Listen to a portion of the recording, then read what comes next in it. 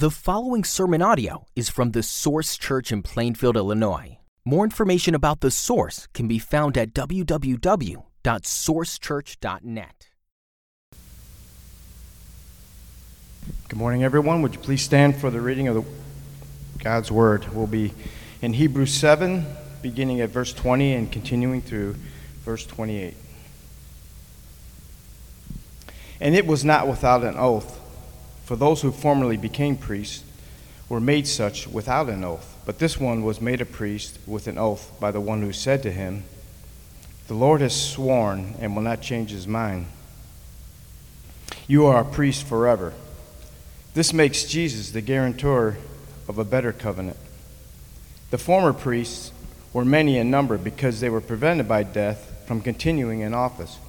But he holds his priesthood permanently because he continues forever.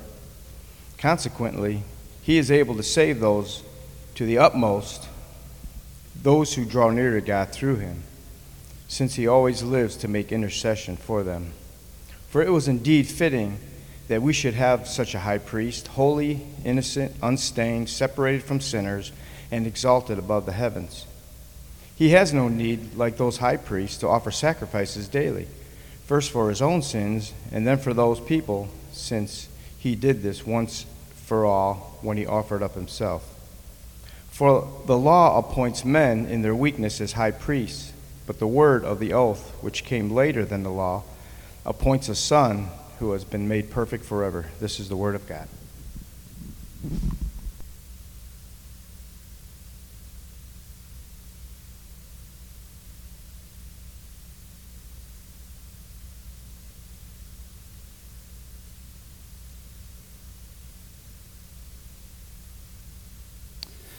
Please join me in prayer. Almighty God, we thank you so much for your holy word. We just want to pause and be amazed that we have access to the very words of God this morning. I pray that you'd give us joy in the task of looking at those words together.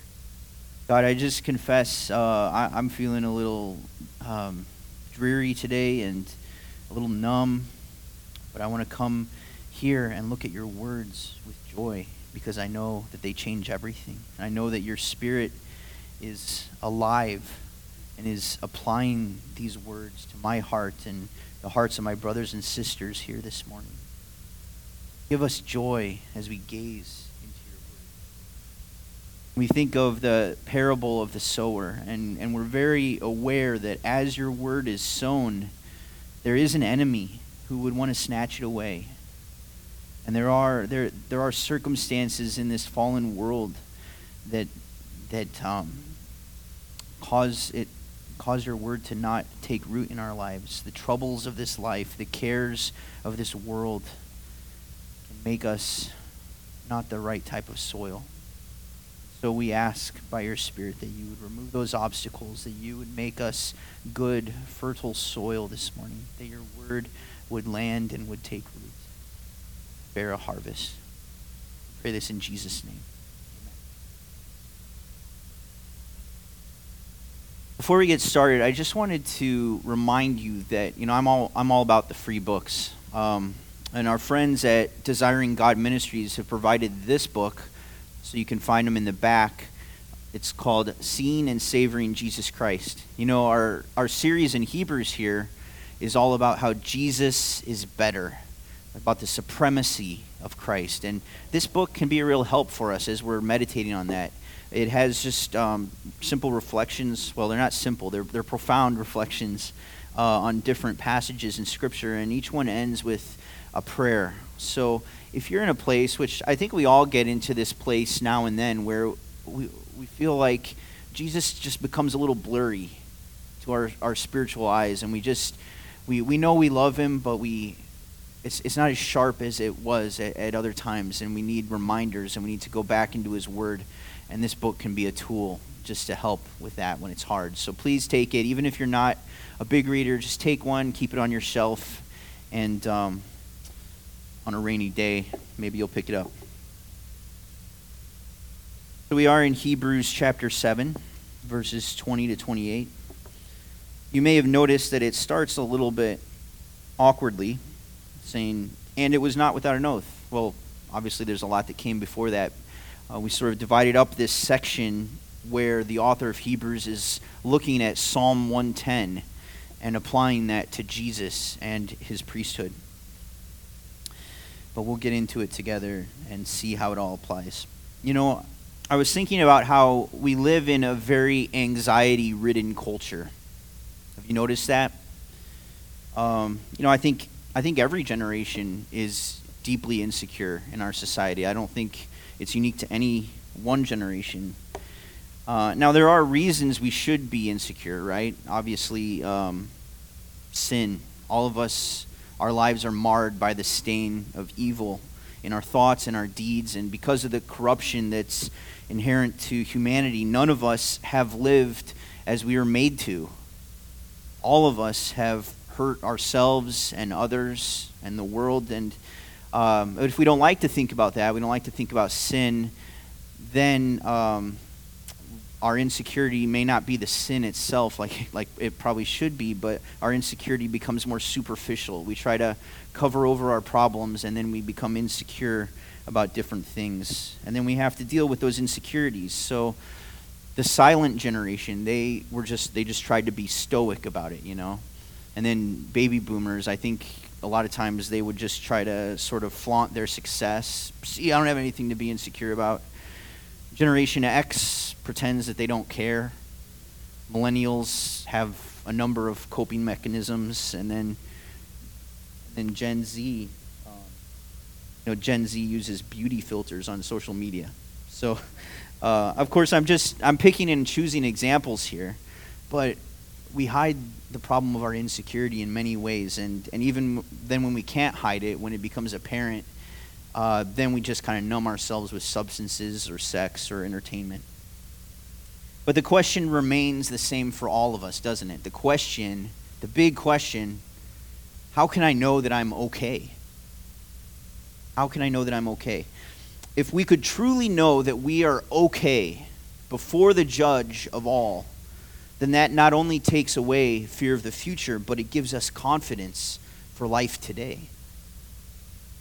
And we left off last Sunday with this stunning comment that through the priesthood of Jesus, a better hope is introduced by which we draw near to God. And we noted that a priest is a mediator who can go between humanity and the divine. But if you have the wrong priest, then you won't be elevated to the transcendent, at least not for very long. And today we're going to continue to gaze in amazement at the high priest whom God himself has provided to bridge the gap between a corrupted humanity and his holy presence. And we'll see that God, with an oath, made Jesus a better guarantor of our salvation, of our ultimate acceptance. And the text points out three evidences that Jesus is that guarantor. First, he can save to the uttermost because he continues forever. Second, he can advocate better than any other because Jesus is without sin. And third, because his appointment that we see in Psalm 110 came after the law, that shows that redemptive history was driving toward this priesthood. There's a trajectory. The Levitical priesthood wasn't enough. There's a trajectory that God placed in Scripture to point us to the final priest. So these verses start by highlighting an oath that God has made. Verse 20 says, "And it was not without an oath. For those who formerly became priests were made such without an oath, but this one, Jesus, was made a priest with an oath by the one who said to him, 'The Lord has sworn and will not change his mind. You are a priest forever.'" Now, the oath that it's quoting is from Psalm 110, verse 4. And last week's passage also looked at Psalm 110, but it was thinking about the reference to Melchizedek there, that you are a priest forever in the order of Melchizedek. Well, today we're not going to think about Melchizedek anymore. We're going to think about how it says the Lord has sworn. This is an oath. It's a solemn promise. And so that's something that we can bank on. Now, we don't think much about oaths these days, do we? Anywhere you go in public, you can hear promises, empty promises being made. maybe with parents who are trying to get their kids to shut up. They just, promise them something. Or you can think about those, a promise in the office, to keep a matter private, and then 2 days later it's the juicy gossip. Or you can consider promises made at the altar of marriage in our culture where divorce has just kind of become normal. Or think about an oath taken on the Bible by a politician. Talk is cheap in America. And so we forget that in most cultures across time, oaths have represented this incredible power of truthfulness. An oath shows that this person would rather be hurt themselves than to be found lying.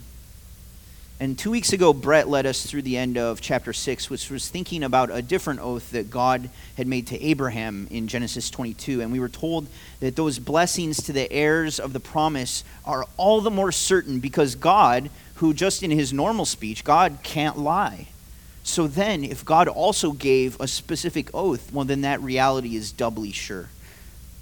And here today we see a promise, an oath that's even behind that oath.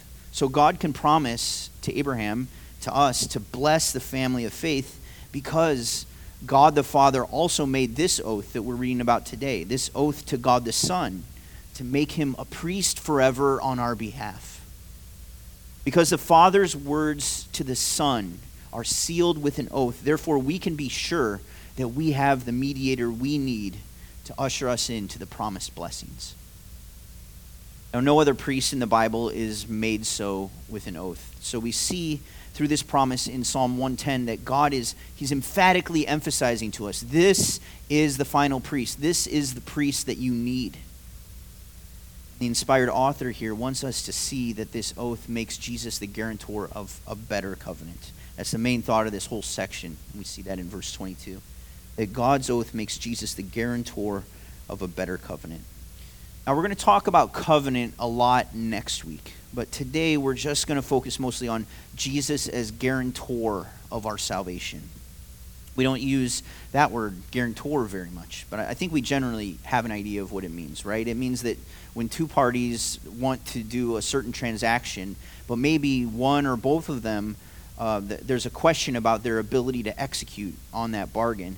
So a guarantor is brought in to provide assurance that one way or another, the conditions are going to be met. So why do we need a guarantor? Here we should probably step back and take a bird's eye view of what we've covered so far in the book of Hebrews. So after millennia of types and prophecies and foreshadowings, in these last days, God has spoken to us by his Son. And this means not only is the knowledge of God, not only is the participation in his glory all the more accessible to us, but it also means that the stakes are higher than they've ever been before. How shall we escape if we neglect such a great salvation? And also, we've seen in the earlier chapters that the temptation to fall away from the living God is subtle and it's devious. And many people drift off course without even realizing they're doing so. And so it becomes possible for our hearts to become hardened to the point where it's impossible to restore us to the life that we once believed we had with God. So what can we do? How can we have any confidence? Especially when we're honest about our own sin. How can we be confident that we're okay? We can have hope and boldness for the future only as we cling to and trust in the promises of God, staying close to them, being changed by them, and protected by them.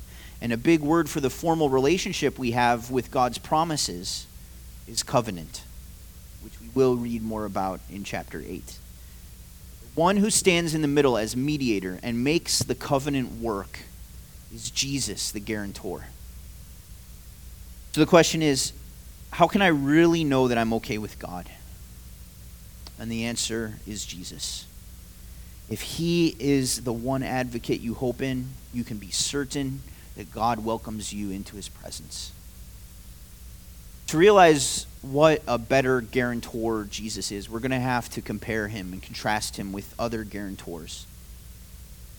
So when we do that, the first thing we're going to notice is that Jesus is a better guarantor because he continues forever. He can save to the uttermost because he continues forever. Starting in verse 20, we read, verse 22. Former 23, I mean. Okay, really, it's verse 23. The former priests were many in number because they were prevented by death from continuing in office. But he holds his priesthood permanently because he continues forever. Consequently, he is able to save to the uttermost those who draw near to God through him, since he always lives to make intercession for them. So, this astounding privilege to draw near to God, this is what we're talking about. This is what every person needs. This is what every person is grasping for, whether they realize it or not, in various ways. And drawing near to the one true God, that's what is going to make us whole. That's what makes us safe forever. That's what makes us okay. And that concept of can we draw near to God, that's what's framing our passage. You see it both in verse 19 and verse 25. And Jesus is the only priest who is able to save to the uttermost those who draw near to God through him. That's how we have to draw near to God. He alone, Jesus, can do this, can guarantee our successful drawing near to God because he made purification for sins through his sacrificial death on the cross. So the right priest came with the right sacrifice, and now we read, atonement having been made, Jesus continues the intercessory work of a priest. He keeps applying that once for all finished work on our behalf because, unfortunately, we're not sinless yet. He helps us in our weakness and amid temptation. He stands as our advocate. He sends grace for today. He answers our prayers for deliverance from evil. Now, the Jewish Christians who were first receiving this letter, they were tempted to go back to the synagogues and to just kind of blend in to escape persecution. But here, in this text, they're confronted with the fact that those Jewish priests that they're going to go back to, those were simply placeholders until the forever priest arrived.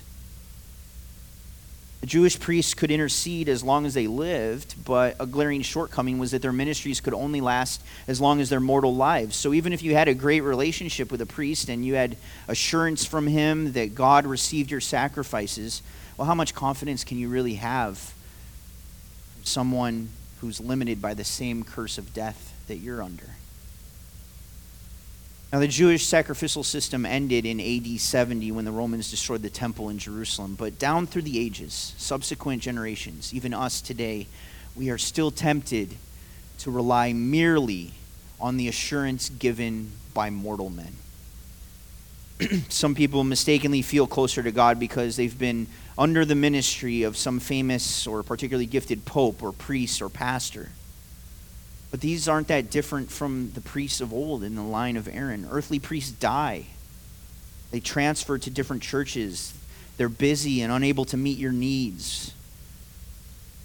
They move to different states or they disqualify themselves. They don't remain forever.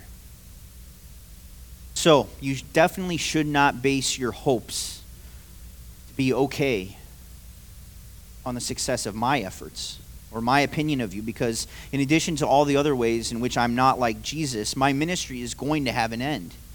I might get hit by a truck on the way home today, or I might grow senile and even forget who you are. I'm not the guarantor that you need. Now, Christian ministry is beautiful and necessary, right? God has appointed mortal people to point us to Jesus. But if we look at clergy or pastors on their own with their glaring limitations, there is just something a little sad and fading about all earthly mediators. Even the Beatles picked up on this. Father Mackenzie writing the words of a sermon that no one will hear. No one comes near. Look at him working, darning his socks in the night when there's nobody there. What does he care? Even the best of God's spokesmen on earth, they're just kind of like a lonely signpost on a long highway, or kind of like a pillar that's being actively buried in the sands of time. Infinitely more reliable is our brilliant high priest. We read about him in Revelation chapter 1. He has a face like the sun shining in full strength and a voice like the roar of many waters. And he says, "Fear not, I am the first and the last and the living one. I died, and behold, I am alive forevermore, and I have the keys of death and Hades." He's the one you need to go to directly. As much as you may also be helped by a mortal man ministering in his name, make sure that your hope, your guarantee isn't in what a pastor thinks of you, but Christ himself standing forever as your guarantee before God. Now, what does this ongoing ministry look like? When it says that Jesus holds this priesthood permanently, what does it mean that he makes intercession for us? We get a glimpse of this in Luke 22, and this is just before the cross, and Jesus tells his disciple Peter, he says, "Simon, Simon, behold, Satan demanded to have you, that he might sift you like wheat. But I have prayed for you, that your faith may not fail. And when you have turned again, strengthen your brothers." Well, then in the events that would unfold that week, we know that Peter did deny Jesus 3 times, denied that he even knew him. But even in the midst of that sin, his faith did not fail. He didn't prove to be a pretender like Judas. Instead, after the resurrection, a humbled Peter became a bold leader of the early church. In his time of testing, even with his failings, that wasn't the end of him. Why? Because Jesus had prayed for him. Similarly, in John 17, which many have called Jesus' high priestly prayer, he explicitly prays for all who would come to believe in him, including you and me. He prays, "Holy Father, protect them by the power of your name. Sanctify them in the truth. Keep them from the evil one." He has prayed this on earth, and he still prays that for you in heaven. And when we don't even rightly know what we need, he sends his Spirit to help us in our weakness and to intercede for us with groanings too deep for words. So our high priest intercession, it should give us greater confidence to pray ourselves, knowing that our prayers are not falling on deaf ears.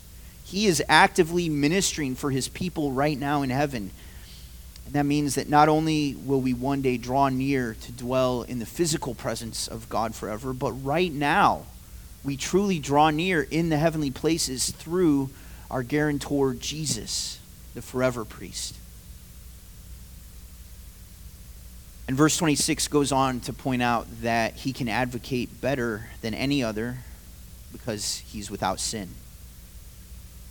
For it was indeed fitting that we should have such a high priest, holy, innocent, unstained, separated from sinners, and exalted above the heavens. When it says it was fitting that we should have such a high priest, it doesn't mean it was fitting because we somehow deserved it. No, we don't deserve such a Savior. It means it's fitting because the situation of our separation from God demanded such a solution if it was going to have a solution at all. So he is fitting. He is the only fitting solution to our problem. We should also clarify what exactly is meant by these adjectives that then describe the fitting high priest. He's called holy, innocent, unstained, separated from sinners, and exalted above the heavens. Well, with the first 4, obviously we're getting the feeling that this is talking about the utter sinlessness of Jesus. He never compromised himself. He never acted against God's design for humanity. He never lacked love for God or for neighbor. His motives were never corrupt. He reflected that stark otherliness of God that we call holiness. But we might pause and ask about these words, unstained and separated from sinners. Was Jesus a big prude? Did he dash away when dirty words were spoken? Did he gasp in disgust when a mean drunk walked into the room? If we're not careful, we might picture Jesus like some naive or self-righteous people that we know. And nothing could be further from the truth. That would not be a very good mediator for sinners now, would it? The fact of the matter is, if you read the gospel accounts, the more flagrant the sinners, the more they seem to have been drawn to Jesus. He is repeatedly called a friend of prostitutes and extortioners. he really enjoyed the company of these people. He saw the core image of God underneath all of their masks of rebellion. And yet he, in his own decisions and actions, Jesus still was unstained and separated from sinners. So that combination of his loving presence and his perfect holiness, that's exactly what unnerved them so and made it impossible for these sinners to stay the same any longer. This quality of being fully present in the world and with worldly people, and yet infallibly not of this world's corruption himself. This is what qualifies him as the perfect priest, the only one able to represent us in the heavenly places. And that's exactly where he's gone, having been exalted through his resurrection and ascension to the throne room of God. So verse 27 tells us that he has no need, like those high priests, like the Jewish priests in the Old Testament times. He has no need to offer sacrifices daily, first for his own sins, and then for the sins of the people, since he did this once for all when he offered up himself. He himself was the sacrifice without blemish, and he, as the priest offering that sacrifice, he also was without blemish. So before the priests under the Mosaic law could even offer sacrifices for sins, they themselves had to be ceremonially cleansed and consecrated because they had a sin problem. They had their own sin that they somehow had to get around that problem before they could offer a meaningful sacrifice. And when you read your Old Testament, you quickly see that the priests weren't necessarily holy. They were supposed to be, but Scripture doesn't sugarcoat the fact that this system, being part of this system, didn't automatically make these priests men of purity. Some of them were idol worshipers, thieves, rapists. Some of them were so filthy that we have accounts of how God just put them to death. But Exodus 28 goes in great detail describing how the priests' clothes were to be made. Their clothes, to set them apart, had gold and brilliant colored threads, and they had a breastplate and an ephod with precious stones, and this intricately checkered coat and robe and a turban. All this was meant to show us the priest's set apartness, the holiness of this office that they occupied. But one scholar writes this. He says, "The accounts of the high priests from the Old Testament remind me of a children's pageant. One child comes out as a sunflower, waving her to her parents from behind the cardboard outfit. Another comes out as the sun, still another as clouds, and then little cardboard raindrops. In the same manner, Exodus tells us about the holy garments worn by the high priest. There was even a gold plate affixed to the high priest's turban that read, 'Holy to the Lord.' The priest represented something that he very clearly could never be.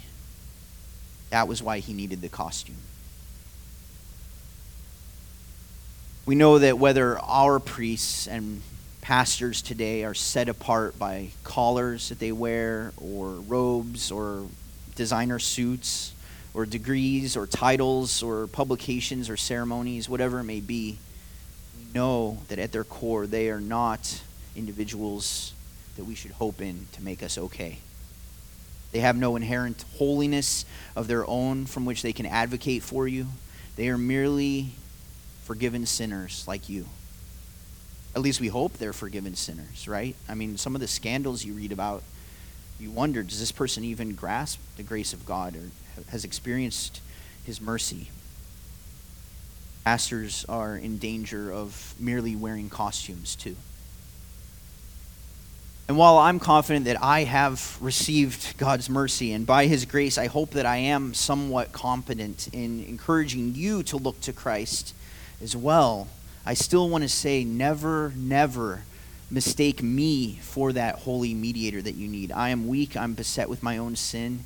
On any given Sunday morning, before I get to this building, I've been impatient with my boys. I've been selfish toward my wife. I've had proud thoughts, or I've been fearing people or circumstances instead of trusting God. So I'm not unstained. At some point, I will fail you if I haven't already. It's a fact. No imperfect person can be the guarantor that you need before God. Now, this need for perfect holiness in order to be able to represent a sinner before God, that also shows us the folly of trying to represent ourselves, right? There are a great many people in our culture who have a notion of the God of the Bible, and they say that they know about Jesus, but they've never actually dealt with him for themselves. They've never done business with Jesus to the point where their hope is in him as their mediator. And that's kind of like someone deciding to go to trial without a lawyer. You know, you see this occasionally, in celebrity trials where I'm going to represent myself, and they're confident that they can, get the facts across, or they even maybe think that they'll be eloquent. But everyone watching knows differently, right? We know it's going to be a train wreck. We know that they're going to get the full fury of the law thrown against them because they didn't have the right representative. Have to approach God through and only through Jesus. It's not enough to believe that God exists. It's not enough to know about Jesus. You have to approach God only through Jesus, the righteous one who is your guarantee of God's mercy. Now, this need for perfect holiness in order to represent a sinner, it also shows us the folly of hoping in saints, right? Some churches have taught that certain Christians before us have ended their course of life with an excess of righteousness that could somehow be applied to us as we pray to them. But do you see how this passage, and really the rest of the Bible, is contrary to that notion? Scripture says that all have sinned and fall short of the glory of God, and are justified freely, not by our own works of righteousness in this life, but freely as a gift through the redemption that is in Christ Jesus. He's the only one God put forward as a guarantor. 1 Timothy 2 says, "For there is one God, and there is one mediator." The song we sang earlier. There is one mediator between God and man. The man, Jesus Christ, who gave himself as a ransom for all at the proper time. So don't trust in a mere servant of Christ, whether living or dead, to give ongoing gifts of blessing to your credit.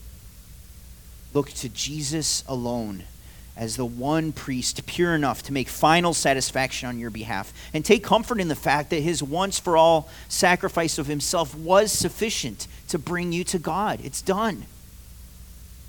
So Jesus is our fitting high priest because his priesthood is unending, because he is without sin. And lastly, verse 28 shows us his priesthood is final in sequence. This is taking us back to the first paragraph of Hebrews, which showed us that there are two epochs to time. This is, quite literally, we should see history like this. There's BC, before Christ, and there's Anno Domini, the year of our Lord. Because the dawning of his priesthood, it changed everything, and it still changes everything. So what the author of Hebrews wants us to see in Psalm 110, verse 4, is that since this priest in the order of Melchizedek was announced after the giving of the Mosaic law, it shows that redemptive history was always driving toward this final priesthood.